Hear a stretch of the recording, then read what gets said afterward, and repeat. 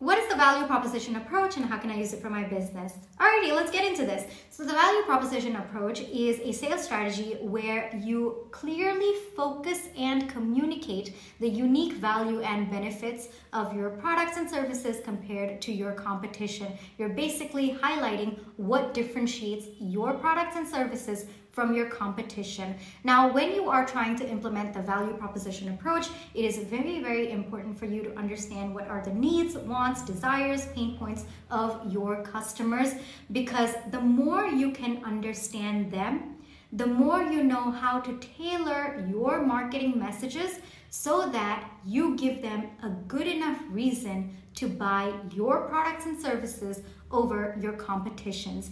Now, if you want to implement the value proposition approach for your business, there are only really two steps. The first is understanding what differentiates you from your competition. What is the unique value you are bringing to the table? What are the unique benefits that your products and services are bringing to the table? The second is highlighting those unique values and benefits that your products and services are offering. And you have to highlight them in a way that compels your target audience and gives them a reason to choose you. Hope this helps.